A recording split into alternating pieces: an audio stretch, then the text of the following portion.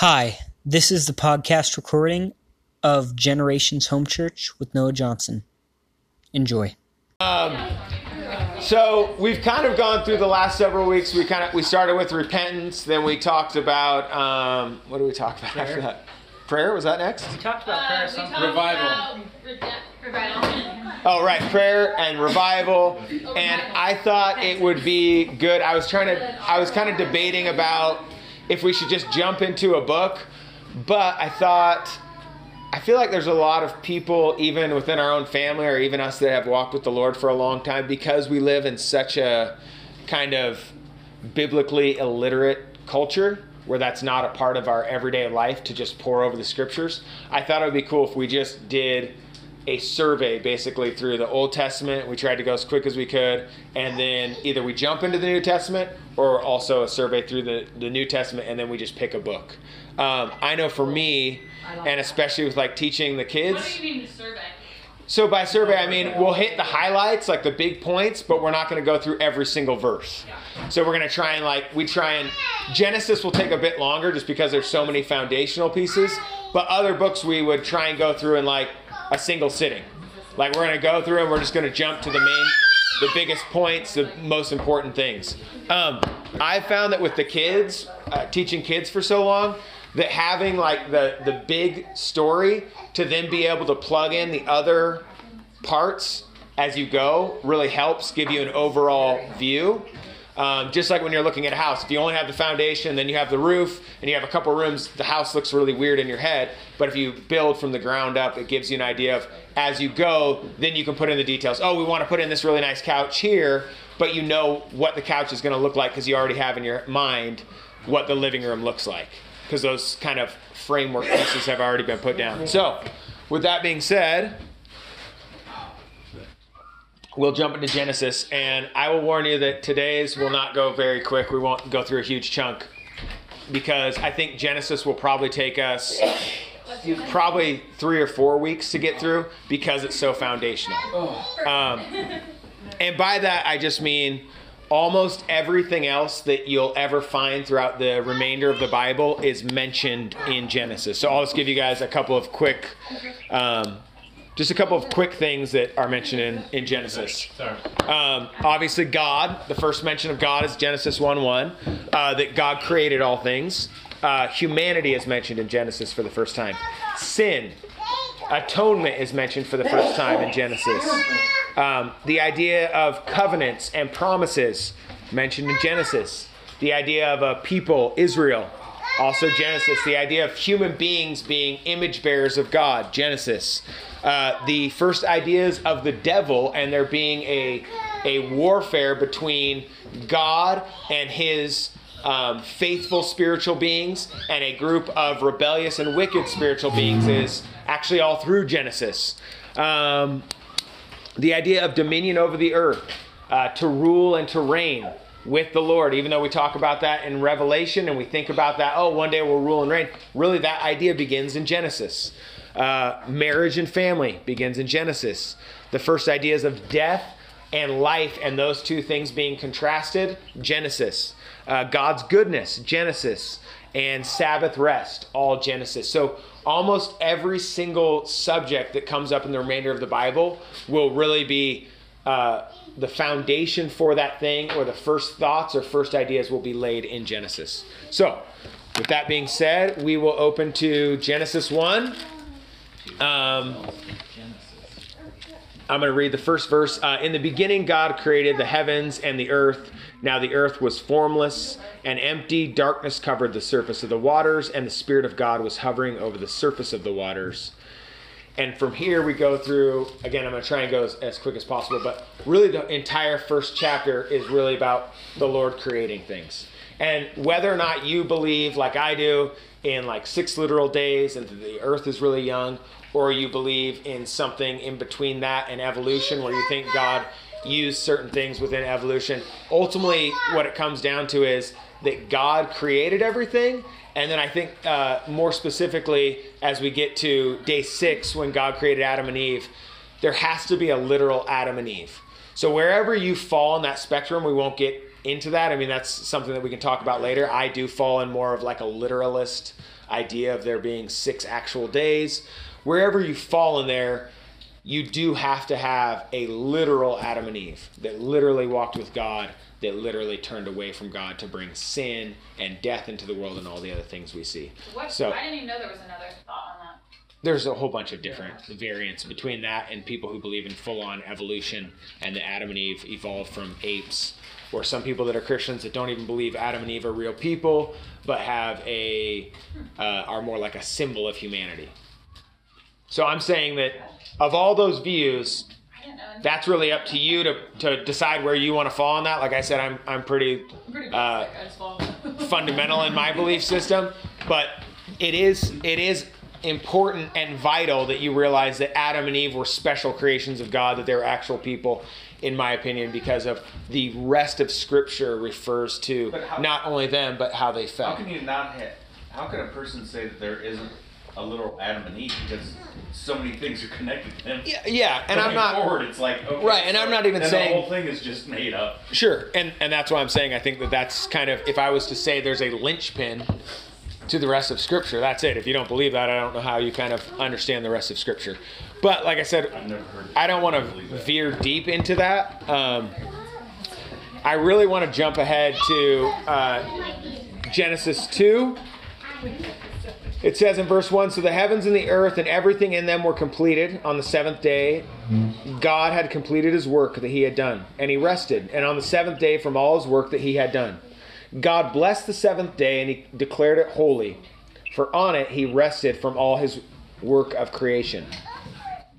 Then as we get further into chapter 2, it says this, "These are the records of the heavens and the earth concerning their creation at the time that the Lord God made the earth and the heavens. No shrub of the field had yet grown on the land, and no plant of the field had yet sprouted, for the Lord God had not made it rain on the land. But there was no man to work the ground." I want to stop right there real quick. A lot of people will be like, oh, these are 2 different creation stories. You have Genesis 1, where it goes through the whole creation, and then Genesis 2 is kind of this other creation story. And really, the entire Bible doesn't have chapter breaks or anything else. Really, all this is he gives you a quick overview in chapter 1, and as we get into chapter 2, now he's going to go back in time. As he said, the plants haven't even grown up yet. So the plants that he created on, I think it was day 4 or day 3, they haven't even sprouted up yet. They haven't begun to grow. And now it's kind of going to give you the breakdown of Adam and Eve. He's going to go at a more kind of micro view. Let me give you the close-up. Let me go back and kind of give you some details. And so he goes into it. He talks about the mist watering the ground. In verse 7 it says, "The Lord God formed the man out of the dust from the ground. And he breathed the breath of life into his nostrils, and the man became a living being." Verse 8 says, "The Lord God planted a garden in Eden in the east, and there he placed the man he had formed. And the Lord God caused to grow out of the ground every tree pleasing in appearance and good for food, including the tree of life in the middle of the garden, as well as the tree of the knowledge of good and evil. And a river went out from Eden to water the garden. From there it divided and became the source of 4 rivers. The name of the first is Pishon, which flows through the entire land of Havilah, where there is gold. Gold from that land is pure. Bedlam and onyx are also there. The name of the second river is Gihon, which flows through the entire land of Cush. The name of the third river is Tigris, which runs east of Assyria, and the fourth river is the Euphrates. And the Lord God took the man and placed him in the Garden of Eden to work it and to watch over it. And the Lord commanded the man, 'You are free to eat from any tree of the garden, but you must not eat from the tree of the knowledge of good and evil, for on the day you eat from it, you will certainly die.' And then the Lord God said, 'It is not good for the man to be alone. I will make him a helper corresponding to him.' The Lord God formed him out of the ground, and every wild animal and every bird of the sky, and brought each to the man to see what he would call it. And whatever the man called the living creature, that was its name. And the man gave names to all the livestock, to the birds of the sky, and to every wild animal. But for the man, no helper was found corresponding to him. So the Lord God caused a deep sleep to come over the man, and he slept. And God took one of his ribs and closed the flesh at that place. And then the Lord God made the rib he had taken from the man into a woman and brought her to the man. And the man said, "This one at last is bone of my bone and flesh of my flesh. This one will be called woman, for she was taken from man. This is why man leaves his father and mother and bonds with his wife, and they become one flesh. Both the man and his wife were naked, yet felt no shame." Okay, so we're going to kind of jump back and dig in a little bit deeper. And the thing that we're going to dig into, you might think this is kind of a random thing out of everything we just read to dig into. But I think as we go on, you'll see the importance of it. And I really think when Nick and I were in school, we read this book. It's actually right over here called Who Shall Ascend the Mountain of the Lord? And I don't know about for Nick, but for me, it was like kind of mind-blowing because it started to take parts of Scripture that didn't always either resonate with me or make a lot of sense, and it started to plug them into the bigger picture, and it actually became so much a part of it that it actually kind of showed you the entire picture of Scripture. And so what I want to really dig into today is the idea of this garden. So God's made this creation all through Genesis 1. It talks about every single thing that he makes. It's good, it's good, it's good. And then there's this kind of you can almost miss it because it doesn't seem significant, but he takes man out of this entire good creation, and it says that he takes him east where he's prepared a garden. So the garden is different from the rest of creation. It's special. It has a special place, and it's different. And it doesn't mean that these other places are wicked, but there's a certain amount of perfection or goodness that is there. And as we continue on in the story, what we'll see is God is there with them. That there is a... Are you talking about the Garden of Eden? Yeah, the Garden of Eden. But Eden and the garden are two different places. No. Well, it says right here, a river flowed out of Eden to water the garden. Okay. So I think the garden's Garden within in Eden. Yeah. The garden's within Eden, and It says it flowed out. the river flowed out. I would say- ways through. Yeah. Point at Eden. What I would say is as we get into this, it's more like that part is the center part that everything else flows out of. Okay. So, anyway, we'll go into that. So Noah, when the garden was there were already other people? No. And okay. No. I misunderstood. There was something other you said. creation, and the garden was separate from the rest. God created everything. Oh, thank you. Then he created Adam, and then it says that he placed him in this garden that he had prepared. Gotcha. And so really the idea there is that there's something special about this garden. And really what all the ancients believed is that a garden... Outside the garden. Mine says a river watering the garden flowed from Eden. Like Eden was where the river started, and it went to these other places. Yes, it does. The river flows out of Eden, and it goes out of the garden. And what we'll see is as we go on, that goes even all the way into the book of Revelation. So there's the idea that... okay, let me back up. So we're in the garden. We're in the Garden of Eden. This is not the garden. Can we do a drawing of this? There's the whiteboard. There's the whiteboard. You guys, I just want to point out, this is exactly why when there's preaching at church, they don't actually let people ask questions or have comments. I would hate Because literally nothing will get done. I know you have a plan of where you're going. Are we by the river? Okay, so in the ancient Near East and all ancient peoples essentially believed this. Creation was God's temple, but there was a specific place within God's temple where he actually dwelt. And this would be in almost every single religion and any really ancient belief system. This would be on a mountaintop because that was an inaccessible place for humans to be able to get to in a lush garden. And if you think about it, one part of that would be a garden where food grows. You don't have to work hard for it. And there's accessible water, thus the river. And that this river basically would allow your garden to constantly be lush, constantly full of fruit. And the idea being that in the presence of God, where God dwells, is a perfect place. Not that the rest of creation wasn't good, but that this place is perfectly suited not only for people, but for God. It's on this mountain. It's in an inaccessible place. And there is a garden where there's plentiful fruit, plentiful food, and there is plentiful water to drink and to feed the garden. So if you think about it, Shalom. right, it's perfect peace. You have everything you need. Perfect rest with God. And if you think about it, all the ancients, even in the ways they did things, you can see that they did this. For example, the Greeks, where did they believe Zeus lived? On Mount Olympus. Even at the Tower of Babel, as we get into Genesis 11, what are they doing? They're literally, man is now taking it into his own hands to reach up to God's dwelling place. So they're building a tower to reach up to God. And really, even though in the Bible it talks about that God called the place Babel because he confused their language, to the ancient Phoenicians, really what that word meant was, Babel really meant the gateway to God, the gateway to heaven. So they were essentially trying to reach to God's gateway to enter into God's presence.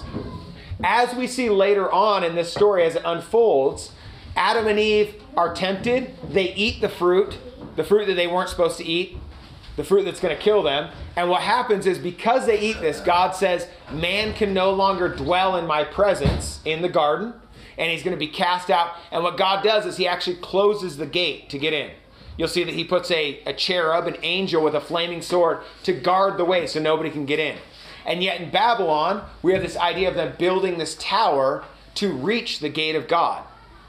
And so it's this contrast of like God said, no, you can't come in here anymore. And yet at Babylon, they're trying to defy that order. They're trying to reach up to God.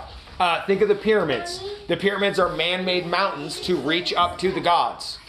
And you can go through over and over. Like I said, we have Mount Olympus. And then all through the Bible, the reason this is so important is mountains are going to be a huge thing.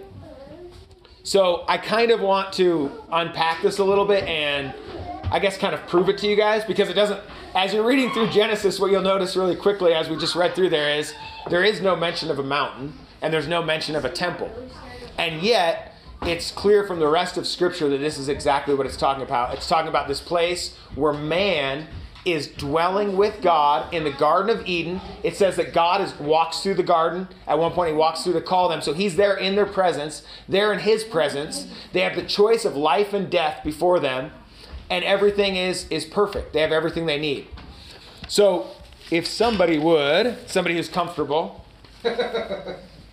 turn to Ezekiel 28. If somebody will just say, I've got Ezekiel 28. I've got Ezekiel 28. Awesome. If somebody else will turn to Psalm 15. Me. Mogan's got Psalm 15. Can I have my Bible back? If somebody else will do Psalm 24. I've got that. Okay. Gosh, this is so fun. And then if somebody else will turn to Revelation 21. I'll do that one. I just want to point out they don't do this in church either. They don't. And I could read all of them, but I find it more enjoyable for you guys to do it. And the other stuff. I like it much better. You're the one asking all the questions. Exactly, and I'm getting all my answers. All right, it's going to be 28, verse 13, Katie. Just 13? Okay. Yeah, and I want to mention real quick, this is in the book of Ezekiel, and at this time, the Lord is basically giving a pronouncement of the evil of the prince of Tyre, or the king of Tyre, and what you're going to notice is there's kind of this back and forth between a human king and some sort of spiritual being. And it flips back and forth where you're like, oh, that sounds like it's talking about a man. And then literally the next verse will be like, that can't be a man. That has to be talking about somebody else who's not human. Which verse is it? It's verse 13 through 18. Go ahead. You were in Eden, the garden of God. Every precious stone adorned you. Carnelian, chrysolite, and emerald, topaz, onyx, and jasper. Lapis, lazuli, turquoise, and beryl. Your settings and mountains and mountings were made of gold. On the day you were created, they were prepared.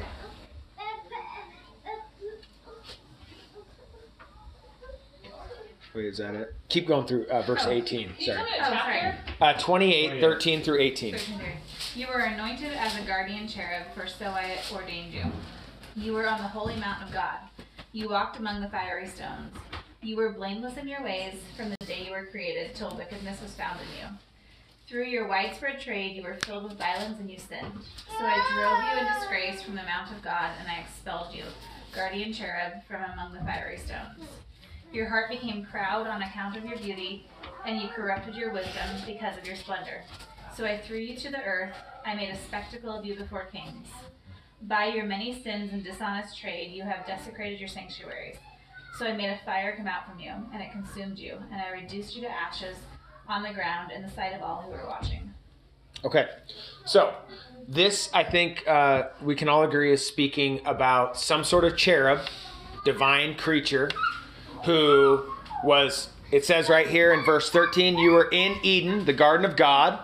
It says that this creature had all these different types of valuable stones as its covering. It then says, sorry? Paper towel. Oh. It then says that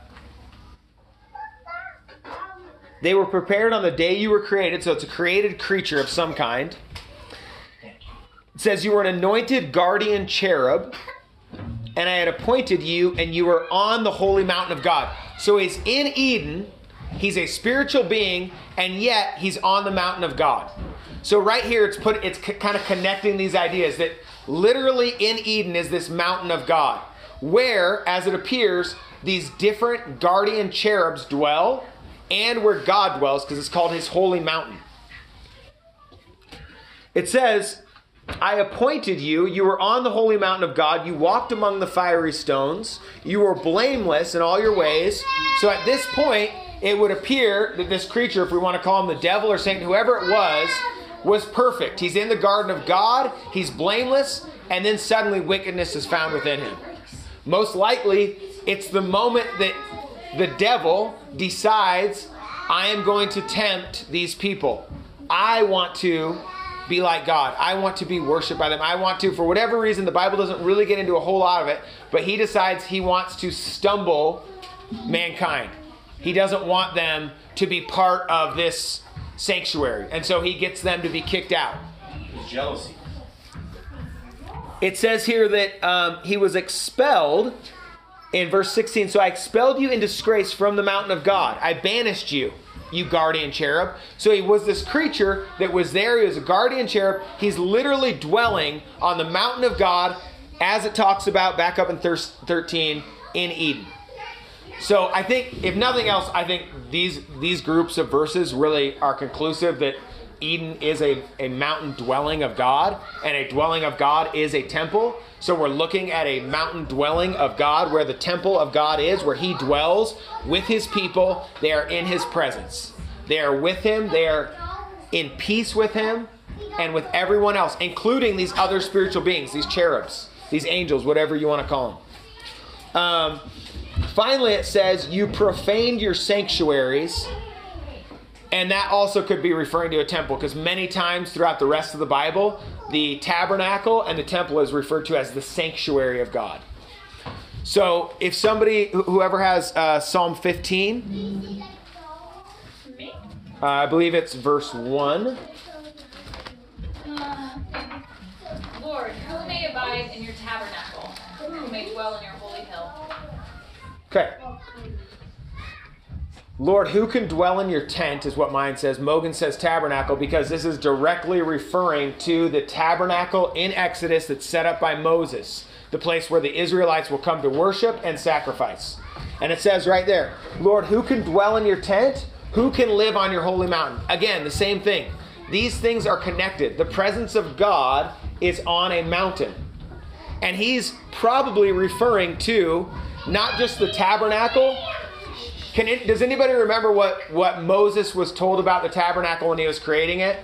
God said to him, make sure that you build it this certain way. Yak, do you remember why?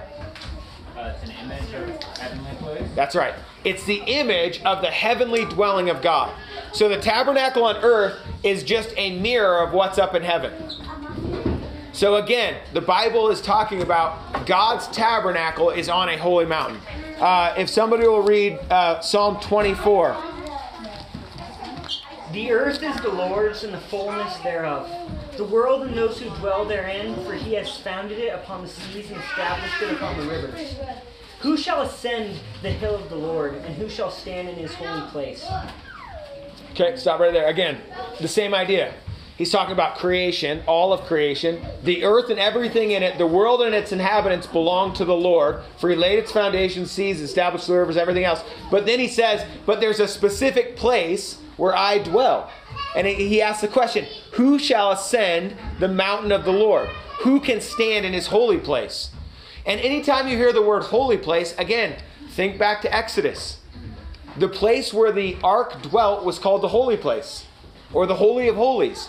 So these are all, every single time you're reading something in the Bible like this, it's not just a word that's like a nice word like, oh, a holy place. It's literally referring to an actual specific location. All right. Who had Revelation 21? I do. Okay. 9 and 10, if you would. 9 and 10. All right. Then one of the 7 angels who had held the 7 bowls, filled with the 7 last plagues, came and spoke with me. Come, I will show you the bride, the wife of the Lamb. Then they carried me away in spirit to a great and high mountain, and showed me the holy city, Jerusalem, coming down out of heaven from God. Okay, so where do they take him to see the New Jerusalem coming down? A really high mountain. Now, if you think about the different prophecies of the Old Testament, and even as we get into the New Testament, it talks about making the way straight for the Lord. In other places, it talks about the mountains melting, the high places being brought low, and the valleys being brought high. What's it talking about? It's basically talking about the whole world becoming a flat surface. But yet we know there's one place that isn't flat. It's the mountain of the Lord. So it's going to be this one spot that is exalted above all other spots. As the other mountains melt and the valleys are brought low and every place is made flat, the mountain of the Lord is exalted. It alone will be the place, and the New Jerusalem will come down out of heaven and sit on top of this mountain. And the reason I think this is so important for us to get into a little bit, even though maybe you think, oh, this seems kind of obscure, why would you focus on this of all things, is because if what man had in the garden was perfect communion with God, where we walked with him and we talked with him and we were his friends, and there was no sin and no death, the Bible talks about this is also our final destiny. If Jeff had read further on into Revelation, what it talks about is this is going to be the New Jerusalem. It comes down to earth. It dwells on this mountain. And we all who have put our faith in the Lord get to dwell with him. In essence, we were in perfect harmony with God, in perfect communion with him. Man and woman were in perfect communion. Man was in perfect communion with all the other angels and spiritual beings of God, and the animals, and the creation itself, in a garden, in the presence of God, in his holy temple on the mountain. And our final destiny will be in perfect harmony with God, in the temple of God, on the mountain of God. Except what it says in Revelation is there won't even be a temple, because the Lord himself will be our temple. We won't need any walls or anything else. We'll have perfect access to him. And so the reason that I'm Probably was how it was in Eden too. Yes, right. You come and go as you please. There was no stopping you until they sinned. And then we see there was immediate break in that access, where it says the Lord, at the end of verse or chapter 3, it says that he drives them out of the garden. And then he places a cherub, a guardian cherub, to guard the way back in. So you no longer have access to God. So really the entire book of Genesis is, we start on this pinnacle, the pinnacle of human existence that none of us have ever reached again. Only Adam and Eve ever tasted of it. Where the Bible talks about you can't even imagine the things that God has for you. It hasn't even come into the imagination of man. Yet Adam and Eve, they got to experience it. They alone. And the rest of Genesis is essentially a downward walk off the mountain, being driven further and further and further from the presence of God. Now, as we get to Exodus, what we're going to see is God trying to bring us back into his presence. And so what he does is he brings them through this water. He brings them through this destruction, through the Red Sea, as he destroys the Egyptians after them. And where do they go? They go to a mountain. They meet God at Mount Sinai. And who goes up there? Moses. And as he's up there, what is the mountain covered in? The presence of God which manifests itself as flames and smoke and fire. And what he gets up there is instructions of how to dwell with God. Here's how you have to live. Here's how you have to treat one another. Here's how you have to do things in order to be in some sort of relationship with me. Now, are they in the same relationship they were in at the garden? No. But they get to have some semblance of a relationship. And so what God says is, I am going to set up a mountain for you that you will take with you wherever you go. My presence will go with you. My tabernacle or my temple will go with you, and my mountain will go with you. So the tabernacle is actually set up as a mini form of the mountain. What you'll see is, we'll go into it. Let's go to Genesis 3:24. I will read that. If somebody else will read Psalm 80 verse 1. I got that. If somebody else will read Exodus 25, 10 through 22. Okay, Psalm 99, 1.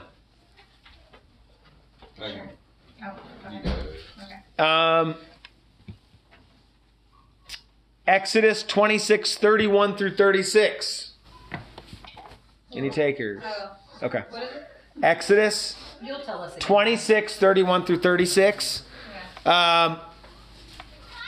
We could go back to Ezekiel 28, but I think we've already established that that was the one that Jeff read. Katie. No, Katie, you read.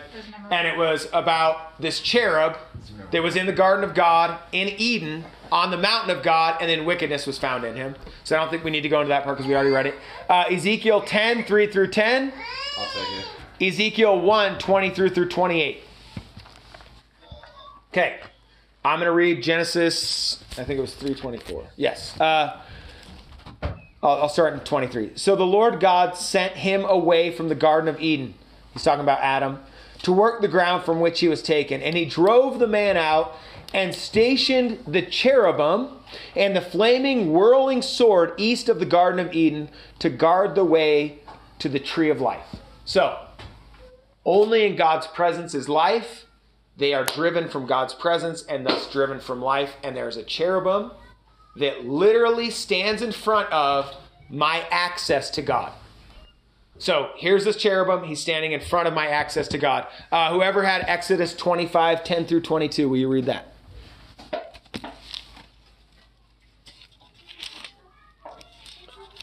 Anybody? Me. Oh, okay. I'm getting here. Sorry.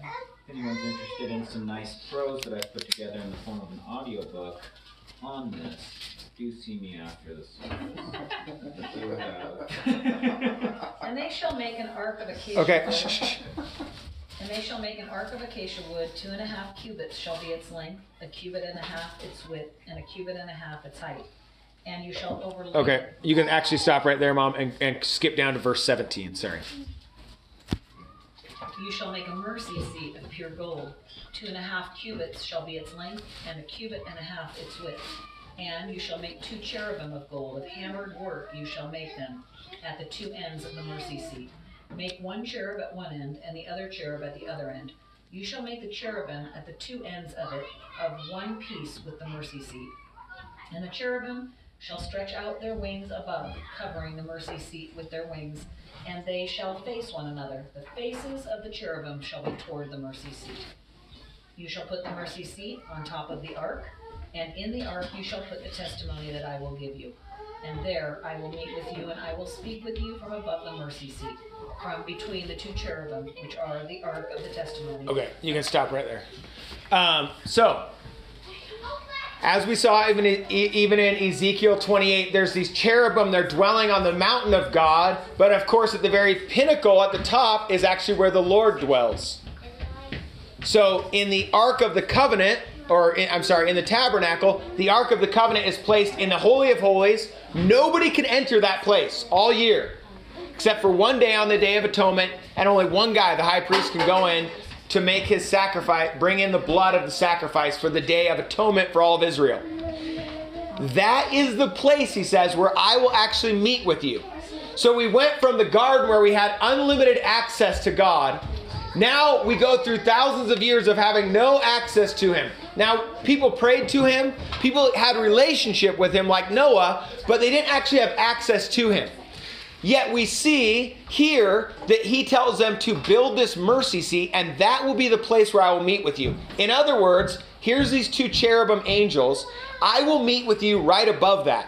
And we see that as we go into, if somebody will read Exodus 26, 31 through 36. What is it? Exodus 26, 31 through 36. You shall make a veil woven of blue, purple, and scarlet thread and fine woven linen. It shall be woven with an artistic design of cherubim. Okay, stop right there.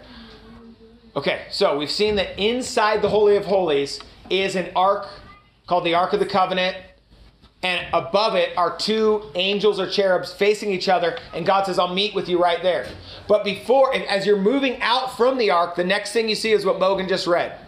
There is a veil made of thick woven cloth. And on the veil is what? A cherubim. So to access the presence of God, you have to go past the cherubim. Exactly like what you would have to do to get back into the garden of God. So what he's saying is, I'm giving you small access into my presence again. But they can't go there whenever they want, and not everyone can go there. In fact, no one can go there, except for one guy who will represent the whole nation to God. Just as we see further on, there will be one guy who will represent all the people of the world to God. He alone is allowed to go into the presence of God. Ezekiel 10, 3 through 10. So there's this cherubim blocking the presence of God. But even when you get into there are cherubim below the presence of God. Now the cherubim were standing to the side. Real quick, let me set this up. Ezekiel is a prophet of God. He's having a vision of Yahweh. What chapter? 10, 3 through 10. Alright. Now the cherubim was standing to the south of the temple when the man went in. The cloud filled the inner court. The glory of the Lord rose from above the cherubim to the threshold of the temple. The temple was filled with the cloud, and the court was filled with the brightness of the Lord's glory. The sound of the cherubim's wings could be heard as far as the outer court. It was like the voice of God Almighty when he speaks. After the Lord commanded the man clothed in linen, take fire from inside the wheelwork, from among the cherubim. The man went in and stood beside a wheel. Then one of the cherubim reached out his hand to the fire that was among them. He took some and put it into the hands of the man clothed in linen, who took it and went out. The cherubim appeared to have the form of human hands under their wings. I looked, and there were 4 wheels beside the cherubim, 1 wheel beside each cherub. The luster of the wheels was like the gleam of beryl.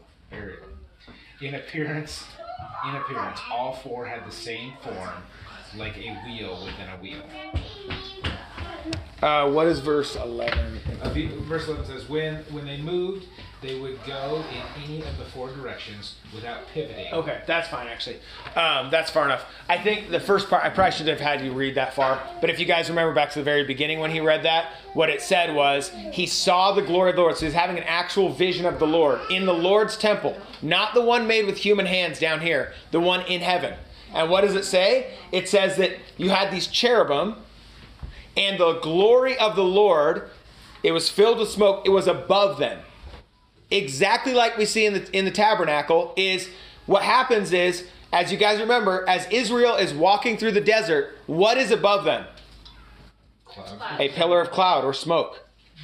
What happens when they build the tabernacle and they do everything they're supposed to do? At the end of Exodus, it says this: the cloud covered the tent of meeting, or the tabernacle. This is Exodus 40, verse 34. And the glory of the Lord filled the tabernacle. In other words, here's this tabernacle. Here's the Ark of the Covenant. Here's the 2 cherubim, the mercy seat. After they did everything they were supposed to do to prepare the temple for God to dwell in it, this cloud that at night was a flame of fire and during the day looked like smoke or a cloud, this what am I trying to say? This pillar came down and actually dwelt in the Holy of Holies. Where did it sit? The place where God meets with them, right above the cherubim. Where did Ezekiel see the true and living God dwelling? In a cloud of smoke so you couldn't see him. Why? Because like he said to Moses, you can't look at me. If you looked at me, you would die. So there's this veil of smoke covering God, even in Ezekiel's image or a vision. And when he sees this vision, what does he see? But cherubim below and the smoke and the presence of God Almighty right there. Exactly like we see down in the tabernacle and exactly like we see all the way back in the garden. What is guarding them from getting in? Not only a cherubim, but what is it? A whirling, flaming sword. Whatever that means. But it would be a mass of maybe flames and an angel there. Exactly like what you'd see in the Holy of Holies. Exactly like what you see in the Temple of God. In Ezekiel's vision. So here we see the direction is the south rather than on the eastern border. Perfect. You and Dad should get together and you guys can do this. You guys can do this thing where you try and trip me up. Oh, no, I'm not. Oh, no, it's interesting because they obviously put the. If you go into Ezekiel further at the new temple, it does actually come eastward, exactly like. Okay, it's just Eden. curious that they mention the south. Okay, the final one I think is. Did we already do Psalm 80? No, I got that. Okay, let's read Psalm 80. Give ear, O shepherd of Israel, who you lead Joseph like a flock. You who are enthroned upon the cherubim, shine forth. Okay, so he's enthroned upon the cherubim. That's where God's throne is literally on top of these angels. And then there's this bizarre contraption. If you read further, you could get more into it, but it's got these wheels spinning inside of wheels. And basically, wherever they go, the wheels go. It's like they're guiding this thing. But it's the throne. And above it is God. And so it's moving around wherever they take it. And what you'll notice is Israel does the same thing. When God tells them to move, they will put poles into the Ark of the Covenant and they will move. Only the priests can move it though. You'll have 3 or 4 guys in front, 3 or 4 guys in back, each holding a pole. And they walk, and wherever the Ark goes, the presence of God goes. And where does the presence of God go? Wherever these cherubim are. So the cherubim are moving as Israel's priests move it around. Wherever God's telling them to go, they start to follow the cloud so that the Ark of the Covenant is always staying with the cloud. We see in Ezekiel the same thing. Wherever the cherubim move, God is going. Because God is the one controlling them. Okay, Psalm 99:1 basically says the same thing, but somebody can read it. The Lord reigns, let the nations tremble. He sits enthroned between the cherubim, let the earth shake. Okay, again, the Israelites were very, very comfortable with this idea. In fact, they knew it altogether. It's why constantly through the Psalms, you see David saying, Mount Zion, Mount Zion. And yet, as we read through the Bible, there is not a single mention of Mount Zion. What is Mount Zion? As far as like an actual location. Now, sometimes Jerusalem will be called Mount Zion, but we know that it hasn't yet reached that place. In other words, Mount Zion is the eschatological promise, the future promise of what Jerusalem will become. This mountain that is raised up higher than all the other mountains, as every other mountain is brought low, where the new Jerusalem will dwell. The old Jerusalem isn't the one that we're looking for. It's the Jerusalem that's filled with idolatry and sin and evil. He's saying there's a new one coming. It will dwell on this mountain, and you will dwell with me. I'm going to read Ezekiel 1 real quick. 21 through 28.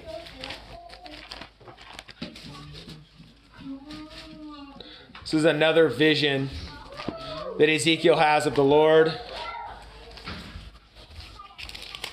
If I could flip there fast enough. I have it open. When the creatures moved, the wheels moved. When the creatures stopped, the wheels stopped. And when the creatures rose from the earth, the wheels rose alongside them. For the spirit of the living creatures was in the wheels.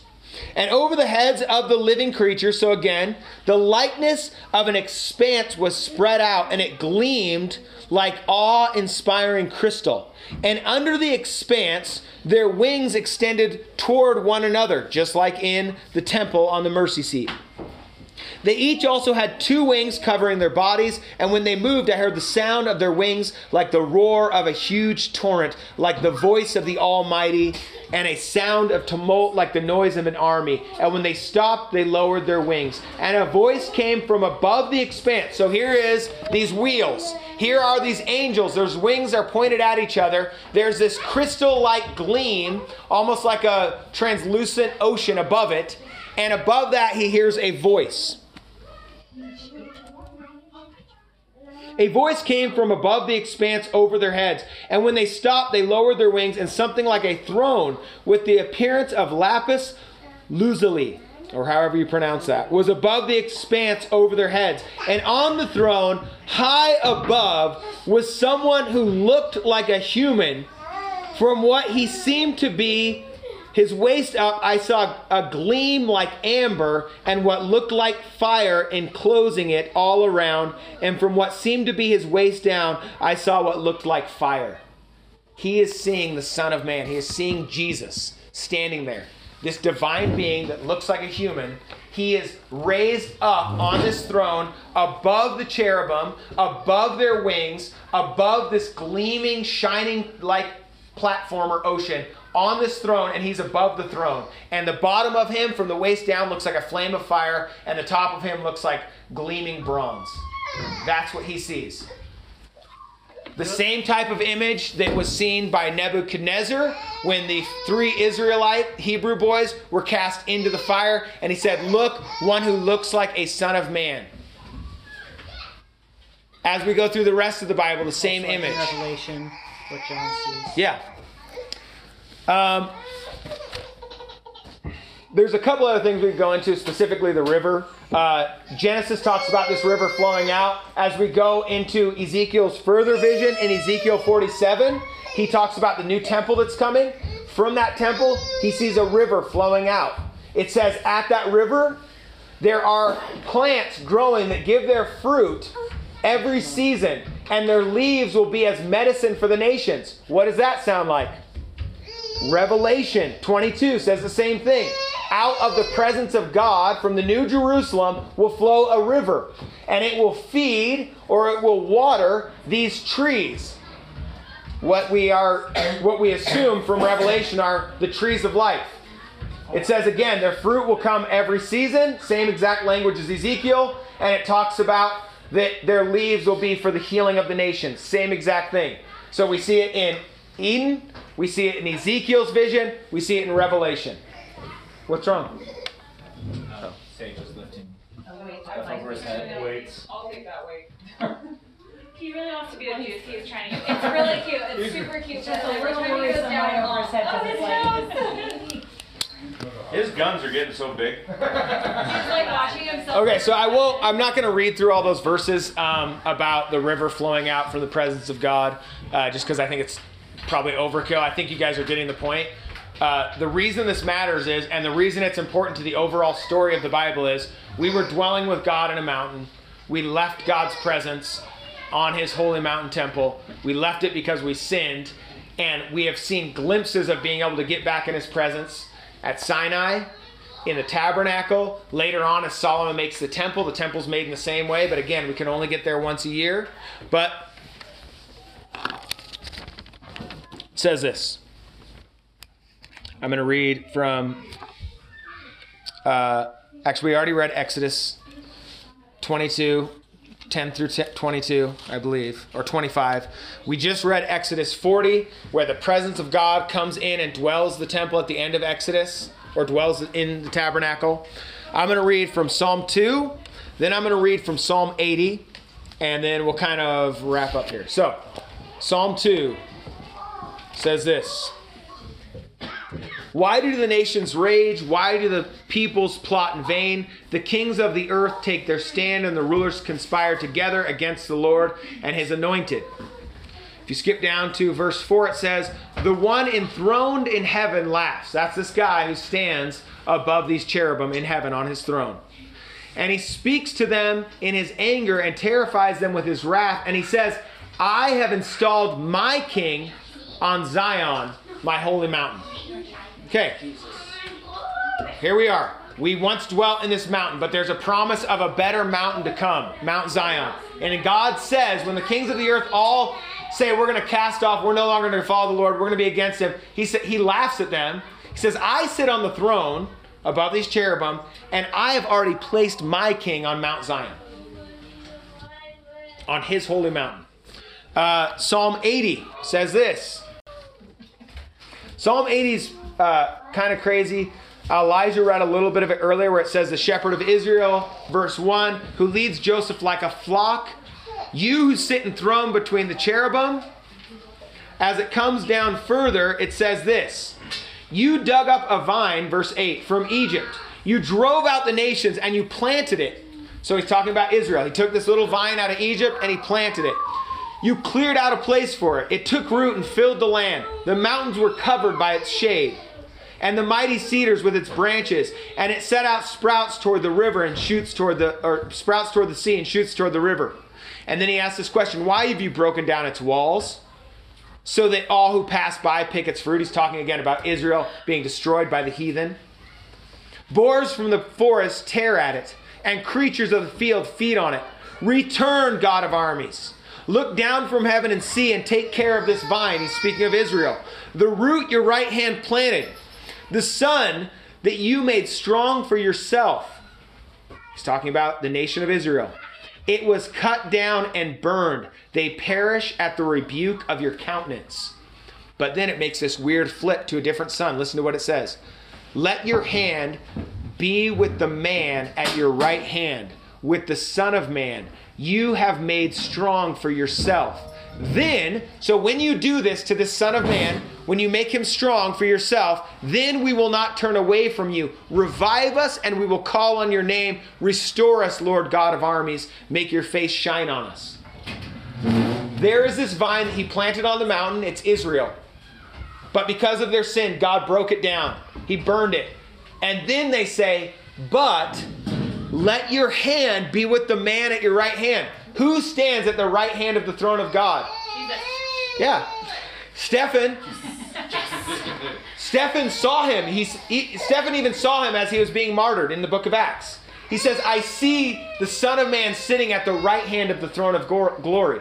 That's referring to Jesus. Who's the man at God's right hand? It's Jesus. Who's the man? Who's the son that you have made strong for yourself? Jesus, who's going to bring salvation. So God dwells between these cherubim. He took this vine and planted it. The vine was wicked. He destroyed it. And now the only way that he's going to turn humanity back to himself is through this man at his right hand, Jesus. Matthew 27:51 says this. We're almost done. We'll wrap up here. Matthew what? 27:51. So, just as before we jump into this, I just want to make a real quick summation of everything.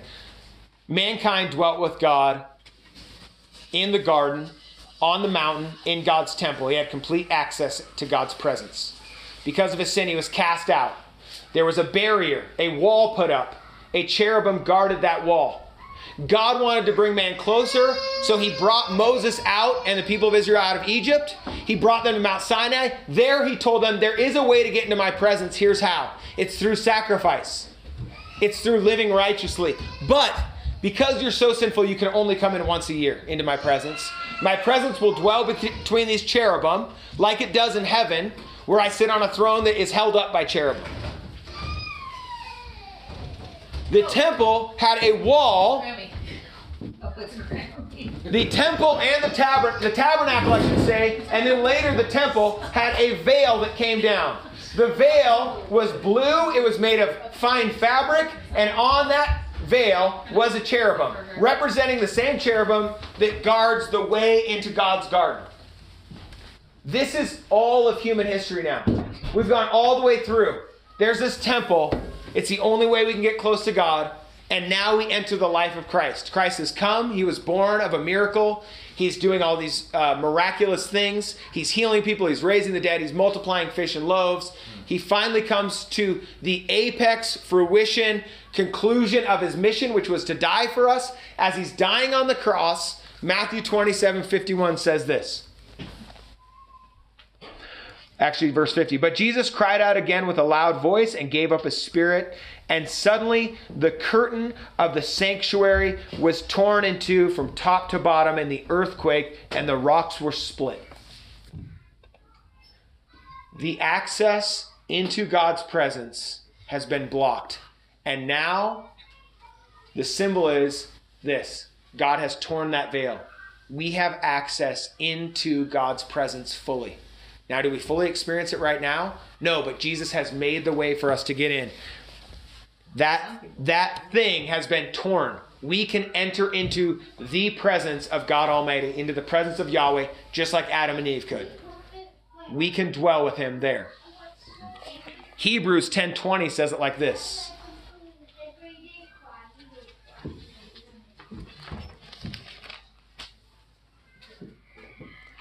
I'll start in verse 19. Therefore, brothers and sisters, since we have boldness to enter the sanctuary through the blood of Jesus, he has inaugurated for us a new and living way through the curtain. Through the curtain, the same curtain he's talking about. The curtain that blocked us from entering God's Holy of Holies. The curtain that was torn when Jesus was crucified. Jesus has made a way for us to go through the curtain. Revelation 14:1 says Which this. is the blood. Yes, his blood is our way through. Mine says that is his flesh. Right. His blood and his flesh that was torn down for us. Gotcha, Clint. Revelation 14:1, we're That's seeing why I don't preach. we are getting toward the end, the consummation of all things, as the Lord is going to return. And then it says this of the Apostle John. It says that he looked up, and in my estimation, he's in heaven, and he looks up, and what does he see in heaven? It says this, then I looked, and there was the Lamb, speaking of Jesus, standing on Mount Zion. We're getting close to the end. John is in heaven, seeing all these things take place that's going to take place at the end of the age. And he looks up, and there in heaven is a mountain, Mount Zion, and Jesus is standing on it. Revelation 21 says this. Then I saw the new heaven and the new earth, for the first heaven and the first earth had passed away. And the sea was no more. And I also saw, Revelation 21. Verse 1. I also saw the holy city, the new Jerusalem, coming down out of heaven from God, prepared like a bride, adorned for her husband. Then I looked, and a loud voice from the throne. He hears this voice from the throne. Again, this throne that has been above these cherubim. Where the smoke is, the presence of God is, where Ezekiel saw this man that was fire and bronze, who was Jesus. And the voice said this, look, God's dwelling is with humanity, and he will live with them, and they will be his peoples. And God himself will be with them and will be their God. And he will wipe away every tear from their eyes, and death will be no more. Grief, crying, and pain will be no more, because the previous things have passed away. We are completely restored to the place that Adam and Eve were in. We are in God's temple with him. He dwells with us just like he did with them. No longer a veil to separate us from his presence. No longer the veil of death over us. No longer any pain or sorrow. We are back at a place where at the end of all things, just like he said at the end of this creation, it is very good. We are now in the presence of God on his holy mountain. It is very good.